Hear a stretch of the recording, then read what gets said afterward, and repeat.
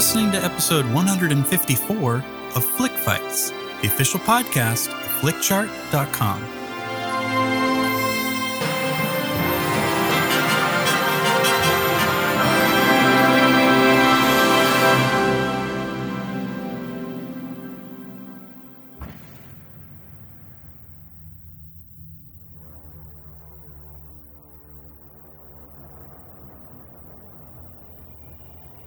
Hello, Flick Charters, and welcome to Flick Fights, the official Flick Chart podcast. I'm your host, Nathan Chase.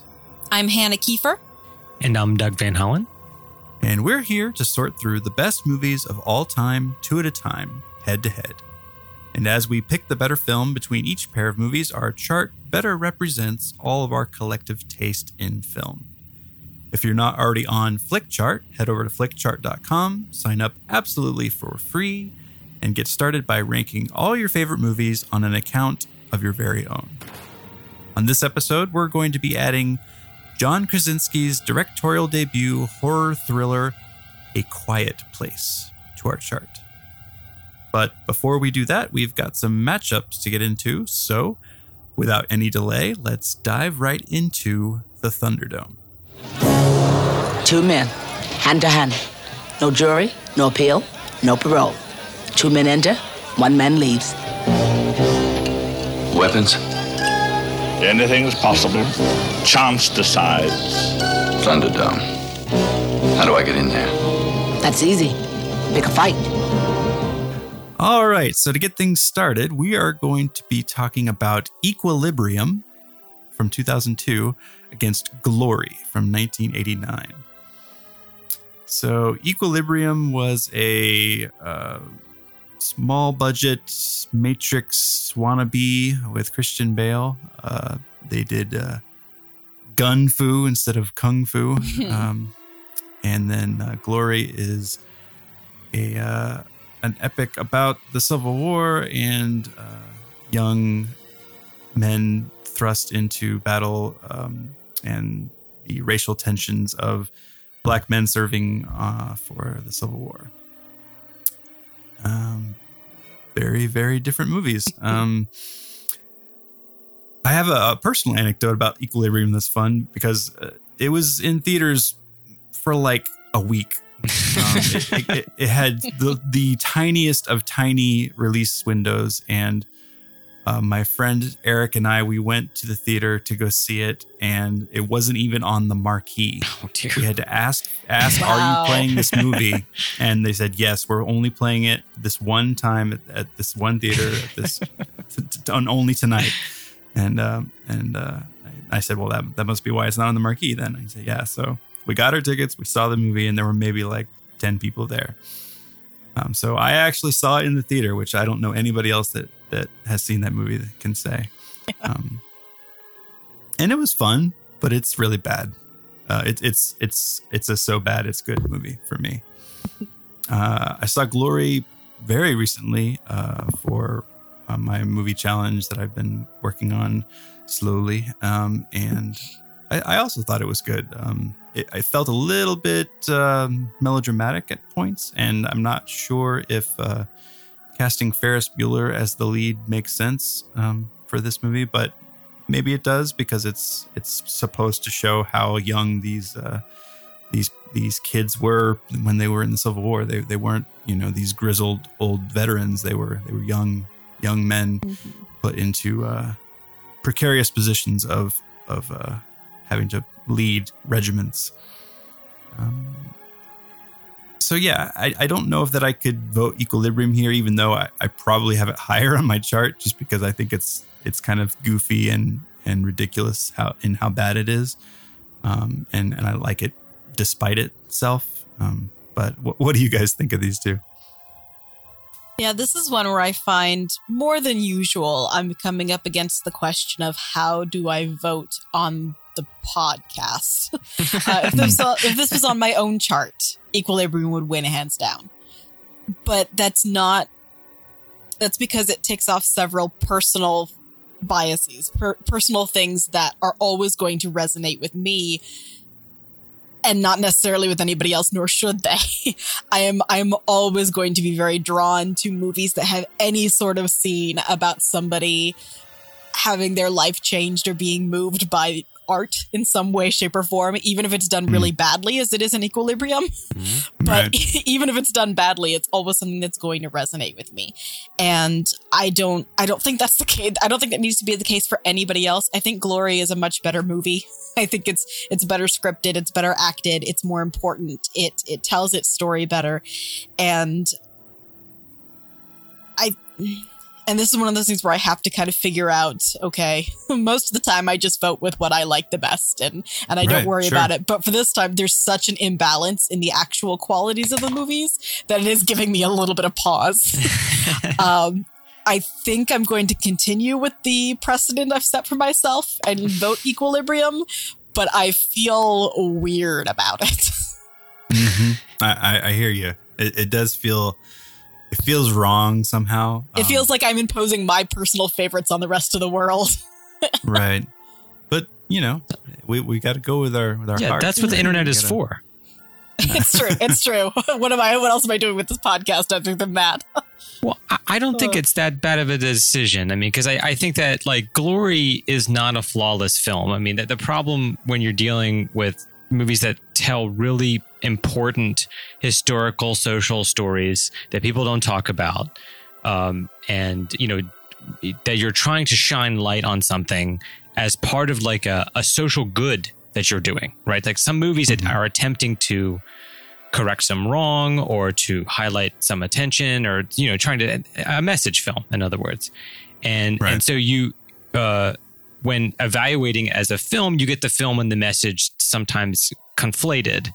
And so it's the message is a good one. And I think that the film, if you try to take the film on its own merits, I think that, especially when you compare it to something like Gettysburg or Red Badge of Courage or other films about, you know, less message films, but sort of trying to tell similar stories, just not with the race element. I think that it doesn't have a lot more to say about the war. It has more to say probably about race, but still it's still told from the white point of view. Like that's something I was just reading Roger Ebert talking about. Like it's still like told through Matthew Broderick's eyes, which is, you know, they swing and a miss, Glory. You know, like that was you had an opportunity to show the black perspective. And, you know, I don't think it necessarily accomplished that. I think that would have been too big of a risk, probably. It's interesting, like in the sense that Matthew Broderick plays it in such a way where he kind of is bumbling a little bit. Like he's in way over his head, and and like you said, it is told through his eyes, but you get the sense that it's important to show how the white men weren't really that good at being in charge, essentially. Like, you know what I mean? Like it's trying to like make that stamp pretty strong with the casting and the sort of the way that him and Cary Elwes played the roles. Sure, absolutely. And I think that, you know, this is 1989, right? Like this is sort of the beginnings of the modern era of how we talk about race. And, you know, I think that it was tipping in the right direction in any case. I mean, I think I am going to vote for it here. I think that it is a more solid and meaty film than Equilibrium. Equilibrium has moments in it which are really amazing. And obviously the gun katas are in my personal pantheon of original martial arts ever in films. You know, like it's a really incredible thing that they both the rigor that they've applied to this fictional martial art and in the way it was filmed, that was a tremendous amount of fun. Upon rewatching it, the whole premise of this society where feelings are illegal, like it's just utterly bizarre. Like it's too weird and too on the nose, right? Like it would have been a stronger choice if it was just like unfashionable to have feelings, right? If it wasn't like a law where, the loudspeakers were like, telling people to turn their feelings off and stuff, like it was just a really heavy-handed message that I guess that feelings are good. Like, is that the message of Equilibrium? Like, go ahead and just feel so things. Y'all know. Yeah, it's very, very odd. So I think that because of that, that kind of clumsiness in world building, that's what it really sinks down for me. So yeah, glory for me. There was a movie relatively recently that came out with Kristen Stewart called Equals. It came out in 2016, and it's also a sci-fi movie where nobody has feelings. Like it's a future where they decided that in order to save the planet, that they had to eliminate feelings, and that anyone who develops feelings is treated like they have HIV or something, and they're like quarantined and they have to be punished and stuff. So it's very weird how similar it is to Equilibrium. Or The Giver, or like any, like it's so The Giver connected. Right. Yeah. I mean, like it's like it's a concept that it's not like, oh wow anymore. Like, we're going to get to it when we talk about A Quiet Place, where you have these movies that the concept is so huge and it's almost overwhelming, and it's such an alien world that we're kind of examining, that you've taken something so central to the world that the audience lives in and eliminated it and asked them to be amazed by that. And like, that's not enough. Like, I don't know, you got to be a little more subtle with it or something. Mm-hmm. Those are always the movies that I kind of gravitate towards, I think. I really, really like high concept anything, whether it be drama or sci-fi or comedy or anything like that. Anytime where there's this sort of like magical conceit that is the whole story center is always fun for me, because I really like that idea of, being immersed in a story that's divorced from reality. I think that's what movies are for. That's what makes it fun. Yeah. And as long as it within the bizarre world that it's set up, as long as that seems to play out in a way that makes sense for me, I can be on board with it. I think Equilibrium doesn't quite make it there. Right. But there are a couple of there are other dystopian stories that I think have equally ridiculous concepts that play out a little bit more consistently in their universe, which I think The Giver is fantastic, even though the concept for it is never really explained. It doesn't make a whole lot of sense in terms of how they made this happen. But the characters' interaction is so interesting and so good that it works. So Doug, with your background in martial arts, is there anything at all in reality that is similar to this idea of using guns in a way that is sort of a martial art unto itself, or is that just completely fabricated and totally unrealistic? I mean, to my knowledge, certainly nothing this formal. I mean, I think that a lot of modern there are like weapon enabled martial arts where the point is to fight yourself into a position where you can draw your weapon, and you kind of work in that draw into the fight. And then, but there's certainly nothing as elaborate and Chinese as what we see in Equilibrium, and it would be incredibly dangerous. Because the problem is, if your other hand is like whipping around the room as you're firing in a bunch of different directions, like that's a terrible idea. But they sell it, Right. Yeah. Oh man. I think I have to go Equilibrium. Good for you, buddy. Good for you. I really do. Take the heat. I think it's worth it. Glory is fine, but it's not as fun or as just thumb in your face bold as Equilibrium is trying to do its thing. Even though it's not good, it's good.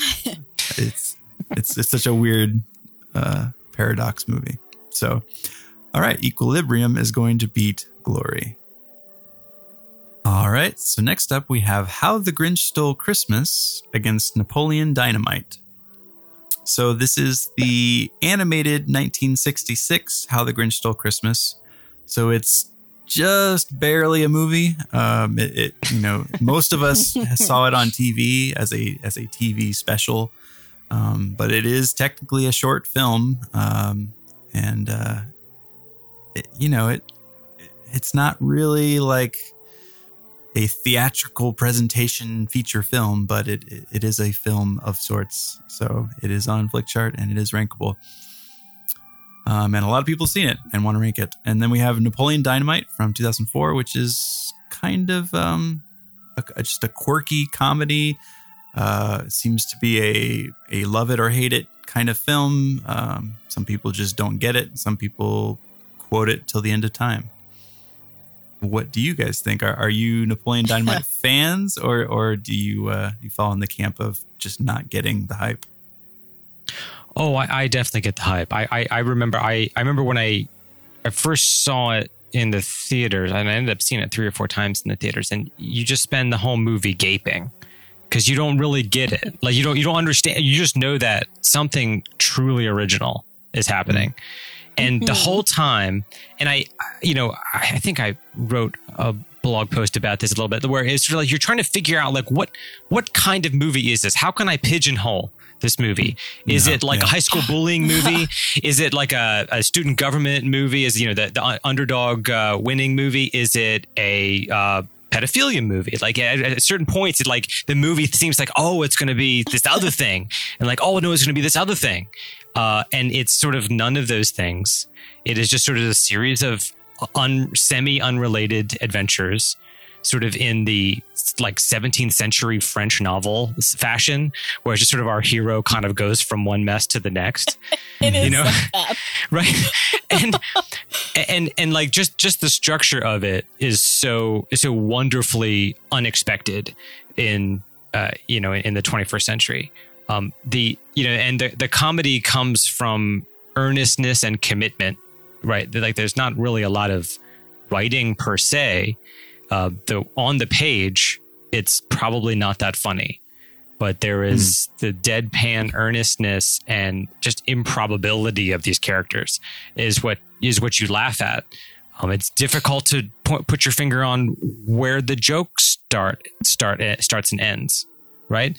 It's not comedy as we conventionally know it. So, I mean, all of these are reasons why it's new and fresh, and whether or not you enjoy that, it's like you said, it's incredibly personal.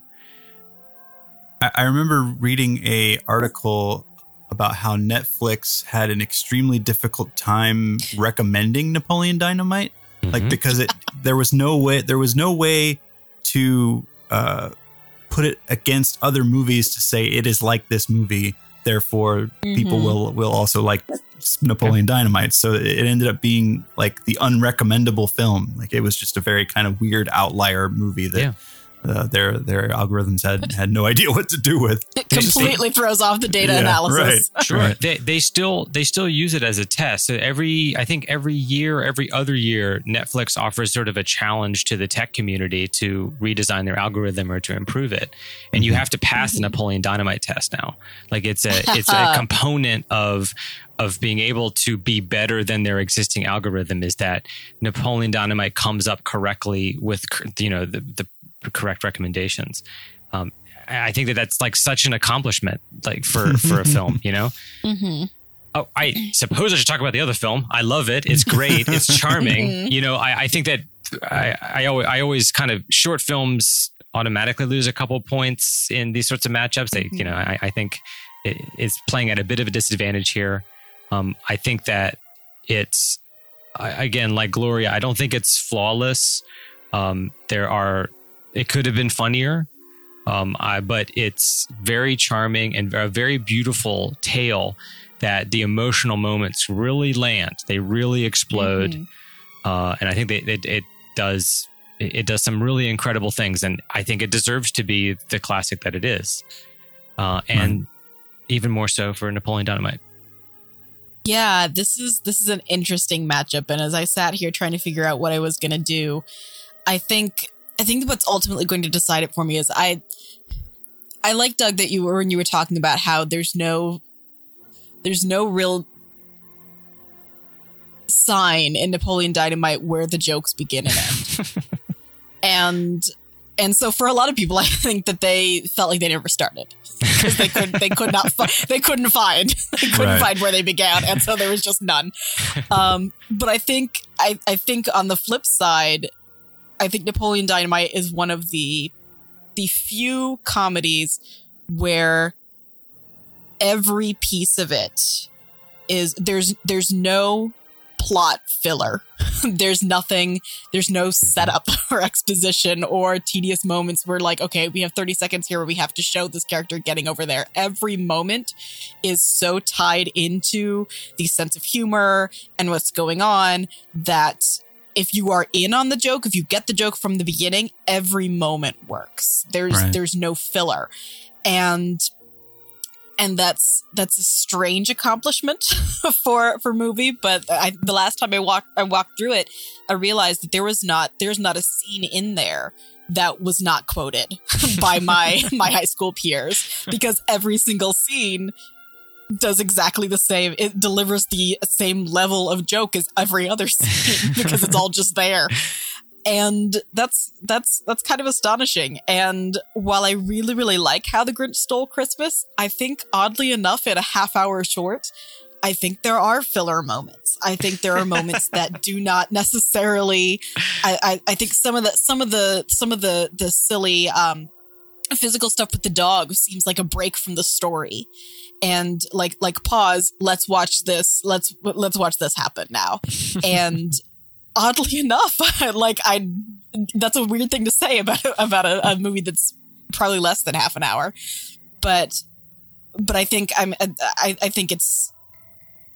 think that's going to be the deciding factor for me, is that Napoleon Dynamite, despite its much longer running time, does not spend a minute not furthering whatever it set itself up to be.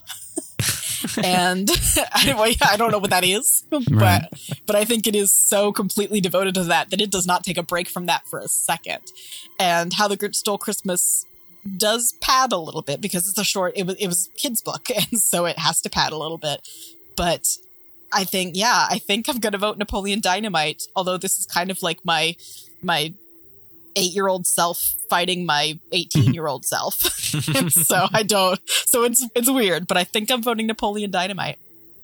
It's kind of remarkable to me that Napoleon Dynamite never got sequelized. Like it was so huge that and John Heder, his performance as that character was so strong that it just seems ripe for, following it up and what happened to this character and where did they go? But for whatever reason, they never did, which is very surprising to me.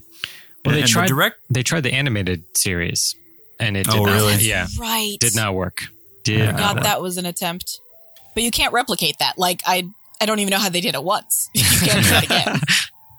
The director, he did Nacho Libre with Jack Black, and then he did Gentlemen Broncos. And then he did a movie called Masterminds with Zach Galifianakis. And I think that's all he's ever done since. So I don't know. Maybe it's just a flash in the pan kind of thing. It just worked for that time and that place and that film. I like How the Grinch Stole Christmas, but I would say that I like it less than several other Christmas specials of its ilk. Like I would prefer Rudolph. I would prefer the Charlie Brown Christmas. Probably even the Frosty the Snowman special. Like all of those I think are maybe more. I don't know. I don't want to say just magical, but just like something about them are more endearing to me than How the Grinch Stole Christmas. It feels a little bit like just it's not as compelling as a story than the others. Like the other ones feel much more personal, and the plights of the characters seem much more like the stakes seem higher somehow. Whereas How the Grinch Stole Christmas, from the beginning that he's going to turn around, so it's not like a big, big surprise. Yeah, I think you're right. And I don't know, it's fine, and it does have a great, memorable song. But I think, but Napoleon Dynamite has a memorable music moment too. yeah, sure, yeah, and I think you guys have pointed out that the humor being what it is, it's unique and it's special in its uniqueness. Like it deserves to be called out and pointed to say, at least they tried to do something that wasn't just putting a bunch of actors in a room and letting them improvise and hoping that it makes a movie. It shows that the script had, care and attention, and that they chose really good actors to, portray these roles and make it work. And it's just so weirdly compelling that I'd have to say that it's the better film out of these two. So, yeah, Napoleon Dynamite is going to beat How the Grinch Stole Christmas. Okay, next up we have JFK against Kung Fu Hustle. So, Kung Fu Hustle is from 2004. It's made by the same people that do is it Shaolin Soccer, I think it's called. Mm-hmm. It's a extremely zany action comedy kung fu movie. It's bizarre and hilarious, and looks like a live action Warner Brothers Looney Tunes movie almost. It's so bizarre. And then JFK is the Oliver Stone, Kevin Costner film about JFK that I've seen bits and pieces of and remember it being very long and very overwrought and a little boring. And I don't have much memory of the movie, to be honest. It's I might as well have not seen it. I think I don't even rank it on my chart because I can't recall enough about it. But I would go Kung Fu Hustle because it's kind of amazing, and visually it did not. When I went to see it in the theater, I was expecting something else, I think, and when you see the mom, is it a mom character or a grandma character? Yeah, I can't remember. The landlady. Landlady, yeah. The stuff that she would do is just so bonkers and crazy. I don't know. I don't want to spoil it, but it's well worth seeing. It's a good time at the movies for sure. What do you guys think of these two? I had the same experience where I watched Kung Fu Hustle thinking it was not what it was. I thought it was like a straightforward Kung Fu movie, and it is not. No. and I end up enjoying it way more than I enjoy regular Kung Fu movies. It's not typically a genre that I love, and I love its ridiculous zany sense of humor, and it just it's one of those things where there are so many jokes going on that even if half of them don't work for you, there are so many going on that you still feel like you're having a good time with it. So it's, yeah, I think you're absolutely right saying it's the live action version of like a Looney Tunes cartoon. That's what it feels like. JFK, I watched as part of my very, very first movie challenge where people assigned me 5 movies to watch in a week. And this one guy assigned me JFK and Gandhi and Watchmen, all of which are about 3 hours long. So that was a busy week. And of those 3, JFK was the one that felt its length the most.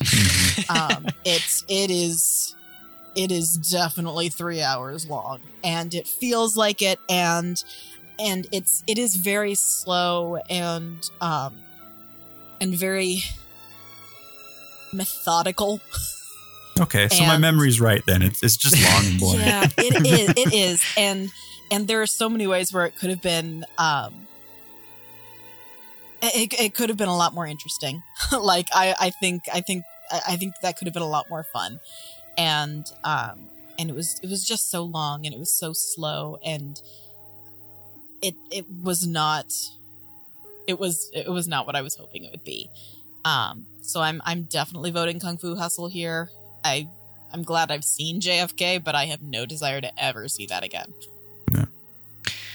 Yeah, I mean, I think JFK was trying to reinvigorate the conspiracy in popular culture, right? Like the various commissions had come and gone by this point in the early 90s, and Oliver Stone, perhaps innocently and rightfully, thinks, thought he usually has a very strong political view in his films, and his view, what in this case happens to be completely insane, but still kind of holds together. Like that was what was the accomplishment of JFK, is that he strung together the most complex version of the JFK conspiracy in a coherent way. Like you'd actually, the parts of it, except for one part, it all hangs together. And that's an accomplishment of screenwriting. The one part that doesn't work, it's a bit of an aside for this podcast. He says in the courtroom, he kind of brushes past it. Kennedy's head moves back and to the left, right? Remember that scene, back and to the left, over and over again. Yeah. And he says, intimating, of course, a shot coming from the front to the right. And then he moves on, and the front and to the right is where the grassy knoll was, and that's where we kind of pick up the multiple shooters theory. Well, a head shot from the front and to the right moves to the front and to the right. You can test this with a watermelon wrapped in cellophane tape. And when you shoot, whichever direction you're shooting from, the watermelon rolls towards you. So you can, and so Penn and Teller, they tested this, of course, because they like simulating assassinations. And they're like, well, no, it kind of all falls apart at that point. So the problem is, I had read Penn and Teller's book where they mentioned this topic before I saw JFK. And so in this crucial scene in the courtroom, back and to the left, front and to the right, I was like, oh, well, that's bullcrap. Wait, he couldn't have been there. And the whole thing fell apart for me. Again, kind of my personal journey through the world has interfered with my enjoyment of that film. It's not bad. It's got a lot of monologues in it. Movies should not have monologues. It feels very much like, with all that time devoted to it and how slowly and carefully they go through everything, it feels less like a movie and more just like his thesis. Let me lay out all the pieces of evidence. And that doesn't make for a very interesting movie. It doesn't make for a very compelling narrative. It might make for really interesting conspiracy theory facts, but as a narrative, it falls apart. Yeah. Right. Kung Fu Hustle is one of my all-time favorite films. I haven't looked it up. It's got to be in my top 30. I felt about Kung Fu Hustle. The Kung Fu Hustle is the Chinese version of Napoleon Dynamite for me. Where I could not understand what movie is this? What is the plot line, pipeline I'm supposed to be expecting here? Each scene introduced some new concept in filmmaking to me, some new brand of humor that it was inventing time and time again. The slapstick is so intense that it has kind of achieved this new level of slapstick. Because partly, it's really good editing and it's very beautifully shot, and the sound effects are just really great and loud. And then threaded through it is what is usually the best part of Chinese films, is their love stories are told with a sophistication and depth that I just don't get from American films. I mean, maybe I think it's, for me, one of the main cultural differences in the films is that their love stories are just so heart-wrenching and beautiful. And, there's all these bittersweet emotions that their films are able to communicate. I'm a huge Kung Fu Hustle cheerleader. Yeah. I saw a movie called Train to Busan recently. It's a zombie film. I think it's Korean. Correct. And the main characters are a father and daughter, and it is so gut-wrenching and powerful, the bond that these two characters have.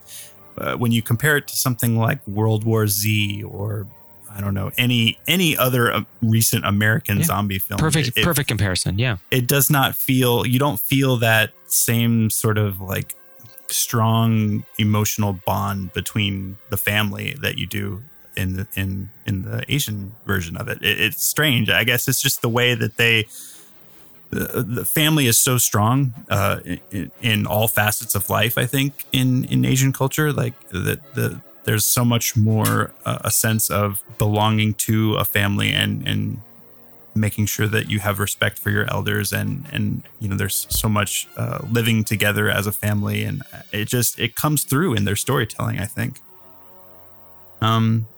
So I think are we all going Kung Fu Hustle here? Sounds like it. I think so. Clean sweep. All right. So Kung Fu Hustle beats JFK.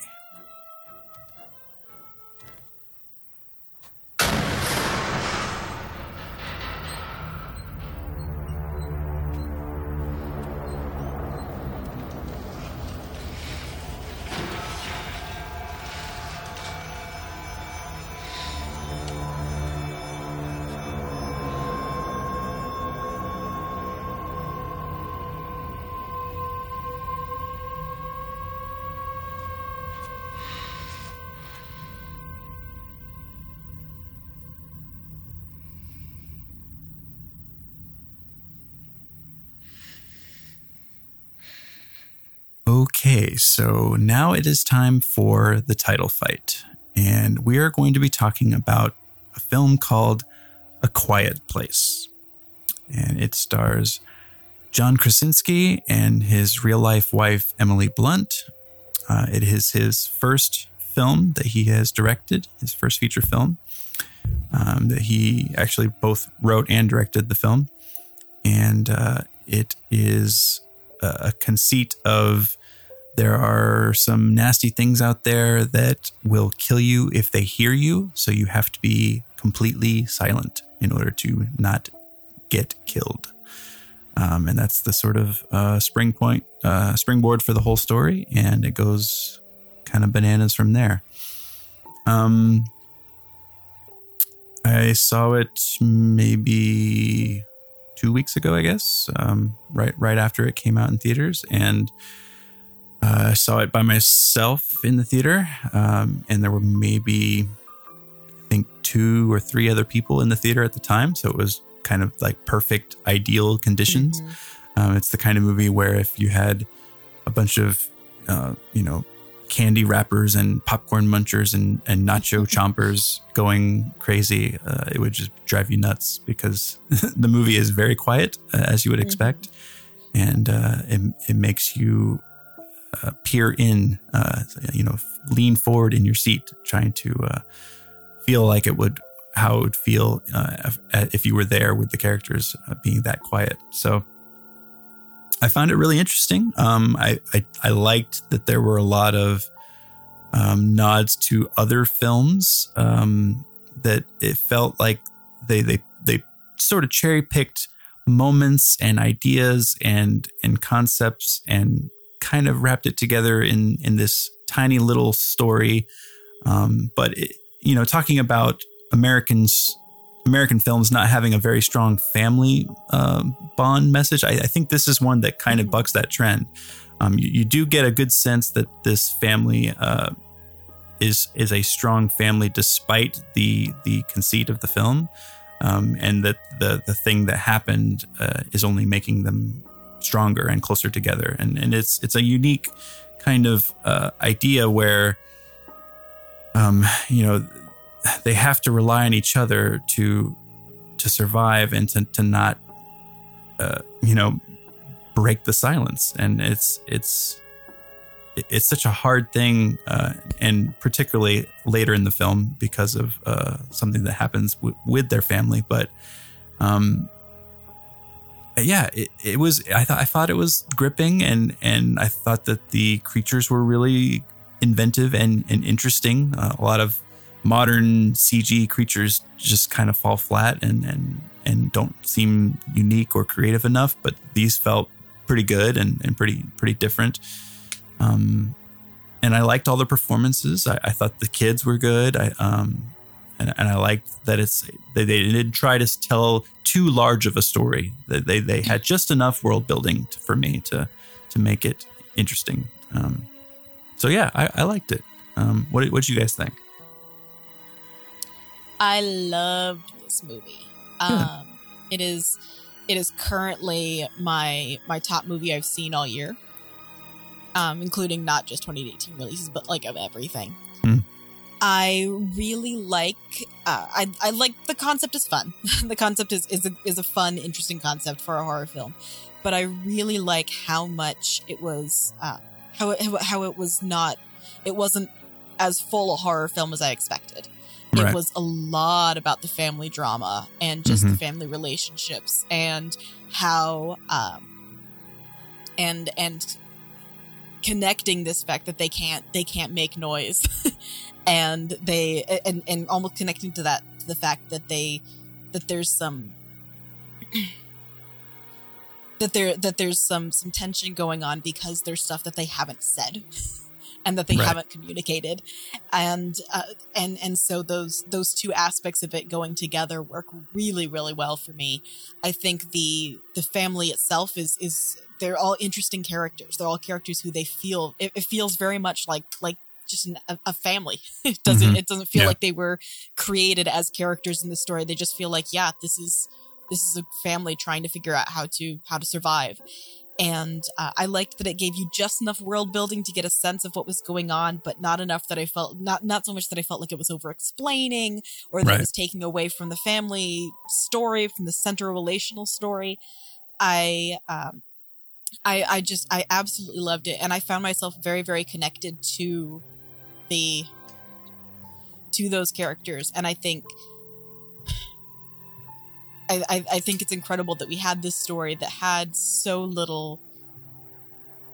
definitely very little audible dialogue, but because of how it was structured, there was very little dialogue, period. And so we had all these stories coming out and this world being built and this family dynamic being built solely almost entirely through sign language and subtitles.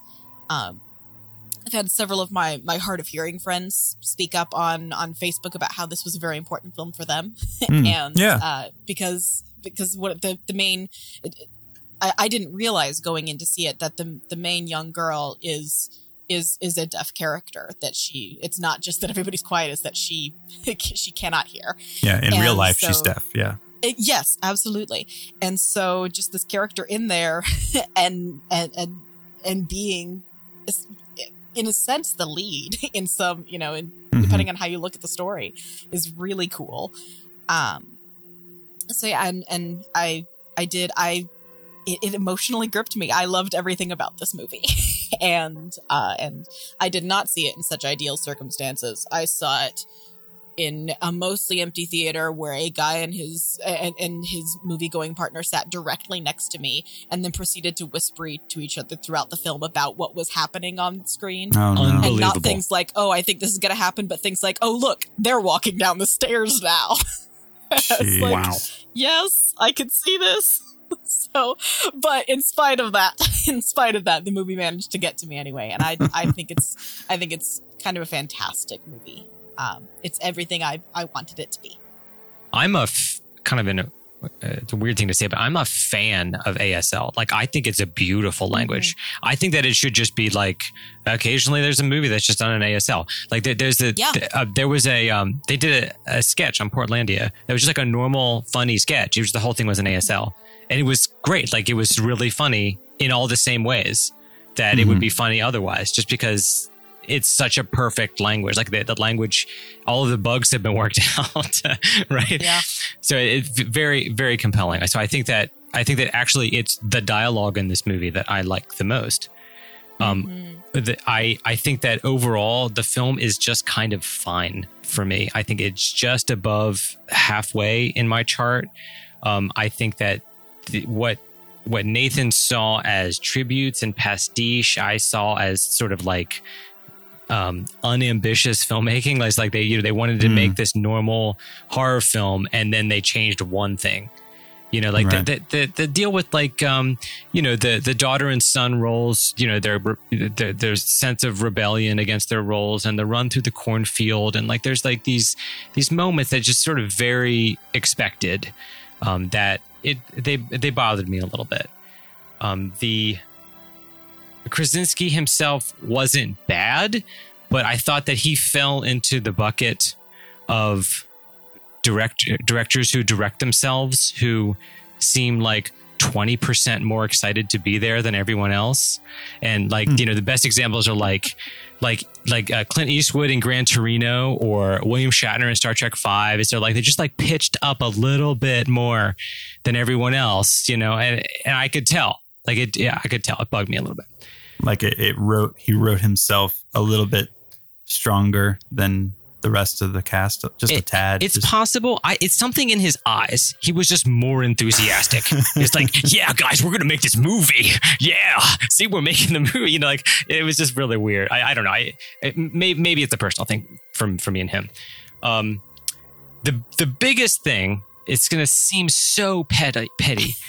But you guys are thousands of miles away from me. I don't have to look you in the eye, so I can just like say it. If you spend, let's say, 18 months in a world where being quiet gets you eaten, or, you know, not being quiet gets you eaten, or saying something will get you eaten, wouldn't you come up with a better gesture than shh with a finger across your lips? Do you have to do that every 5 minutes in this film? Yes, I know, Dad, I can't talk. First of all, I'm deaf. Second of all, I know to be quiet. I will be killed otherwise. So they did it so much. What were they implying by that? By the end, it was like a joke. Like I the first couple times they did it, I thought they were making like a profound, like a pathetic reminder that we need to be quiet. But if they did, they must have done it 24 times. The premise of the movie is to be quiet. Why are you telling me to be quiet? Like, so it does happen in very specific moments, though. It happens when a creature is near. Yes, like, then sign that. So like, then sign. Yeah, so like to me it was an obvious, okay, so we were being quiet before and now we have to like freeze until you're out of like immediate imminent danger. Sure, I get that. And that's what they were trying to communicate. But like what I found, like on the drive back from the theater, I thought of a better solution. Here's what you do. Whenever you see something that looks threatening, you hold a single index finger next to your eye and you subtitle it with, I see something, be still. Whenever you hear something that could be dangerous, you hold a single index finger next to your ear and you subtitle it with, I hear something, be still.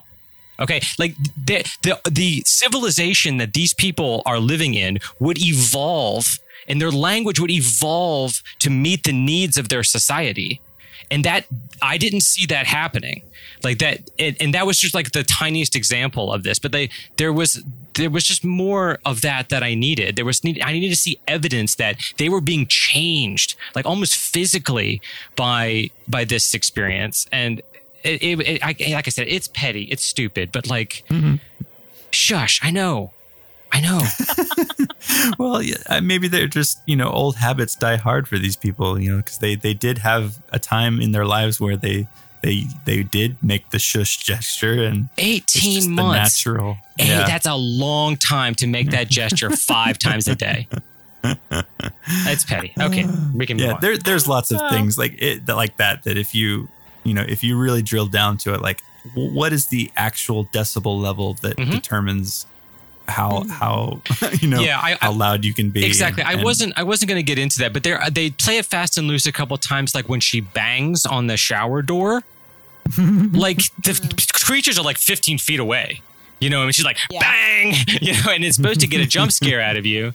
But then afterwards, I was like, wait a second. I thought, shush, you know, so whatever. All right. Well, let's see how quietly it goes against our chart.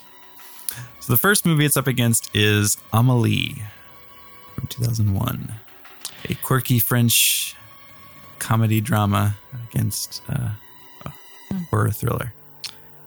Yeah, I liked Amélie. I think I would go Amélie here. I mean, it's okay. I mean, it's sort of okay for me in the same way the other one is. It had some interesting things to say about causality and some interesting editing. Amélie used to be in my top 100, and then I rewatched it, and it fell to like 450. Wow! Wow! Yeah, it was significant. I think I watched it at a time in my life when I very much identified with this character, and as as an adult now, I do less, and I found myself kind of disconcerted by some of the love stories. Like there's a really unsettling one about an ex-boyfriend who's stalking his ex, and like it's played for like cute charmingness, and it's not. and so like there were a couple of those that it pulled it down. Like I still think it's creative. I still think it's fun. But it's not as much as I thought I liked it to begin with. And I'm voting A Quiet Place, but I think Amelie has merit. Yeah, I mean, from a visual perspective, I think Amelie is more interesting from cinematography wise. It's got more going on in the frame. A Quiet Place is well shot, but it's very bland in certain terms of color palette and framing and shot choices. There's not a whole lot there that you can point to say it looks particularly spectacular. But I don't think they were necessarily going for a stylized look. They wanted it to feel real and kind of just not. A Quiet Place with Amelie's color palette would be so strange. Yeah, it's like they did some stuff with the red lights and things like that, but it's just not the same kind of thing. So for me, Amelie is the more inventive film of the two. So I will give it to Amelie. All right, so that makes Amelie beat A Quiet Place. Now A Quiet Place is up against The Frighteners. I have not seen The Frighteners, so I cannot vote here. Oh, okay. It's a Michael J. Fox supernatural comedy. Yeah, I remember it just feeling very cheap and poorly done. The special effects were pretty bad, even for 96. I think that it was one of those deals where the concept of the special effects was interesting, like walls like rippling and people reaching through walls and stuff. But the realization of it was not compelling, and its sense of humor was just very juvenile for, I think this may have been a rated R film. It's not a fan. Quiet Place for me. The thing that's the most remarkable about The Frighteners to me is that it was the movie that Peter Jackson did right before he did Lord of the Rings. Yeah, well, he needed some capital. It's like what person at New Line Cinema saw The Frighteners and said, "Yeah, that's the guy. That's the guy that will make this happen for us." But yeah, I agree. It's a little bit cheesy and it does look kind of low budget and kind of just not that great. There's something about the film stock or the grain or something that just makes it look kind of bad. Like maybe it's the lighting. I don't know. Yeah, you're right. It's the lighting. I never noticed lighting, I guess, until it's bad. yeah, that's exactly right. There's a lot of movies where the lighting seems to make or break the movie for me, where if it's super overlit, like a lot of modern comedies are just overlit so badly. They just, it's like some gaffer out there is just like, I'm going to put up 7,000 lights because that's my job and that's what I'm going to do. And it just makes it look so terrible. Yeah, so I think I'm going to go A Quiet Place on this. I think it's more effective overall than The Frighteners was. And so that means Quiet Place beats The Frighteners. And now Quiet Place is up against Road to Perdition. It's definitely a movie that I was kind of ho-hum on. I would go A Quiet Place here. Road to Perdition is another one that's more visually interesting than A Quiet Place, because A Quiet Place isn't really trying to do anything with its visuals. It's just there.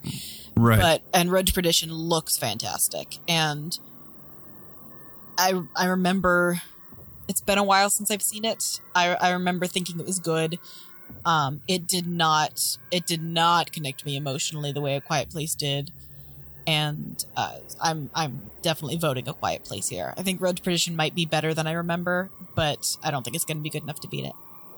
Yeah, definitely. I mean, Road to Perdition wanted to connect with us emotionally, and it thought that it was in certain moments, like really letting us know like this is an emotional moment, but it just wasn't. I don't know what I don't know what went wrong. I mean, it's one of those movies that, like, on paper, it should have been a smash hit. I mean, Sam Mendes and Tom Hanks and Paul Newman and Jude Law, like, it's like perfect. In 1931, and like all these things were great. Like they were great ideas, but it just didn't come together for me. And I find it very unmemorable. It's got to be the script. There's got to be just something that's not gelling with the path of the protagonist, or something that just it falls flat. It's probably the lighting. Yeah, probably. I remember, like Hannah said, that there are a lot of cool shots in Road to Perdition. There's a bunch of hidden CG in Road to Perdition to make it look period accurate. And it was one of kind of the first movies to really use a lot of that sort of digital backlot extension kind of technology to make it look like the real city and the real, kind of classic old streets and stuff. And so it's cool for that, but yeah, as a movie, it's just kind of, it's a vanilla. It's not a butterscotch. It's a weird thing to say. Like, well, you know what I mean? Like, vanilla is just kind of like medium. It's the default. All this vanilla hate suddenly. Butterscotch has something going for it. So. I just like this is our new 2 thumbs up. We're like, this is a butterscotch. So Quiet Place beats Road to Perdition. Now we got Quiet Place up against Glory, which I think, I think A Quiet Place is better than Glory. Yeah, I still feel the same way that I do by Glory. I think it's good. I don't think I don't like it as much as A Quiet Place for sure. Yeah, I agree. A Quiet Place is certainly more interesting, and it's less Oscar baity, which is very meaningful to me. Yeah. If I vote Equilibrium over Glory, I can't not vote A Quiet Place over Glory. So, okay, now we have A Quiet Place up against War Horse, which I think is fantastic, and I would absolutely go War Horse here. I'm out. I have not seen War Horse. Oh, well, I'm voting A Quiet Place. I think War Horse is better than people give it credit for. It often gets tossed out with Spielberg's worst films, and I don't think it is. No. And I think it's solid. I think it's a little long.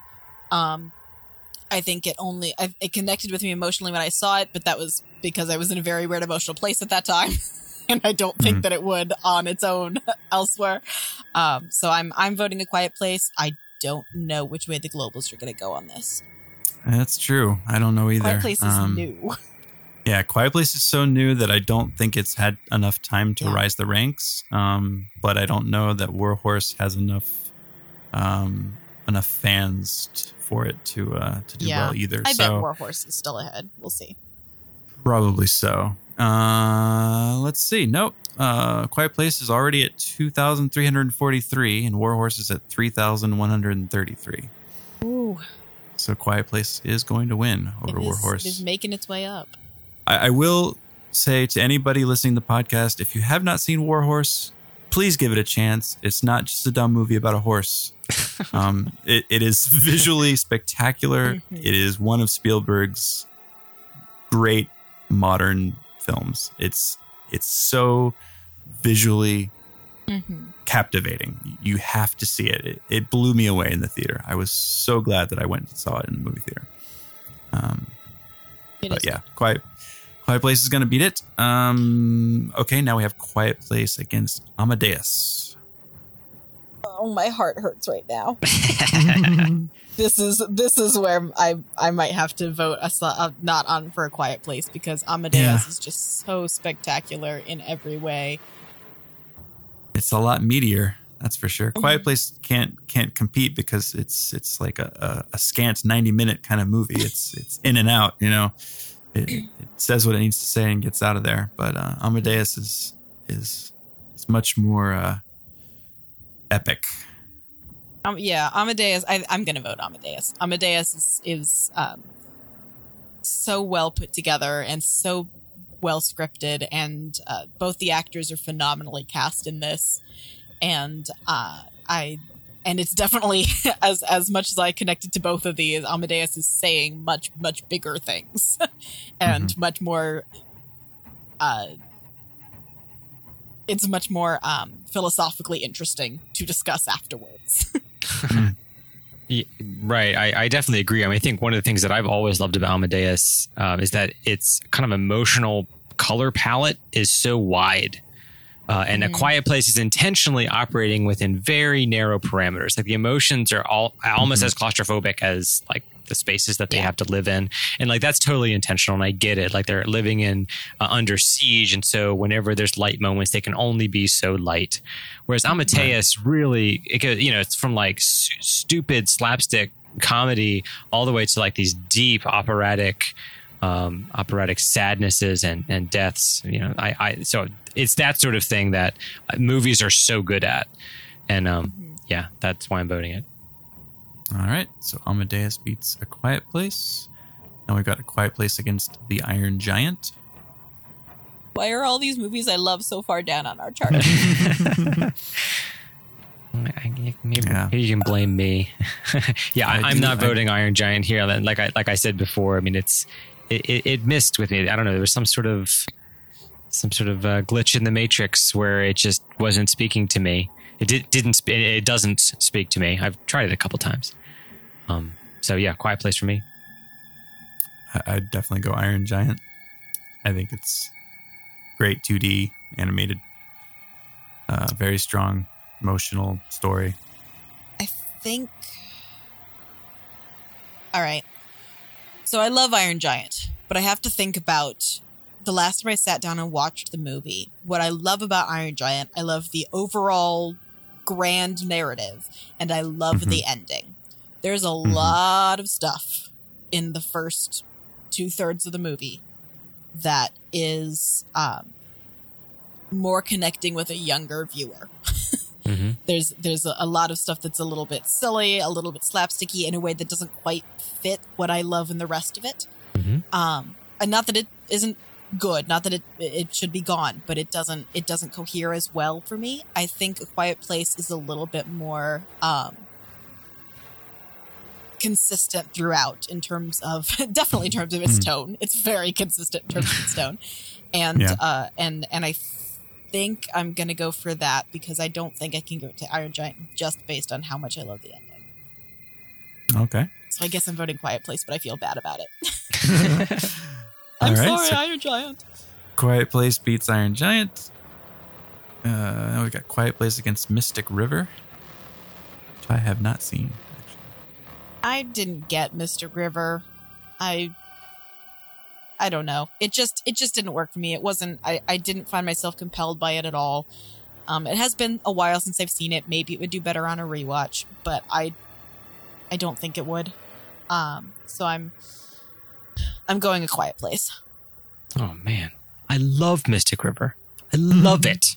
Love it. It is a gem. It is a black obsidian, multifaceted gem. It's amazing. It's such a terrible, unpleasant film to watch. And it fills my heart with love. Like, I don't know why. I don't get it. Like, it's Eastwood. It's Eastwood sort of with all of his cylinders firing. I love it. It's not even close for me. I guess I got to see this then, because it seems like one that keeps popping up as one that's on the must-see list. But I don't know. There were, when it came out, it just came and went, and I don't even know what it's about. I have no concept at all. It's another one of those movies where it's not clear what kind of movie it is until like 3/4 of the way through. Like, is it like a sex movie, or is it a crime movie, or is it like, you're not really sure. So that's actually a good thing. All right. Well, so we're tied 2-1. Chris, wait. Is it tied or is it 2-1? You said you haven't seen Mystic River. Oh, that's right. Okay, so let's go to globals. Mystic River will take it. 990 to 2343. Yeah, I'm clearly out of the zeitgeist there. Now we got Quiet Place against Rear Window. Yeah. Two claustrophobic movies. Yeah, it's very similar. Interesting. But yeah, again, not even close for me. Rear Window is amazing. I watch it, I don't know, every 8 months. Yeah. It's super solid. It's a little closer for me, but Rear Window is in my top 10 and Quiet Place is not. So Rear Window 100% takes it. All right.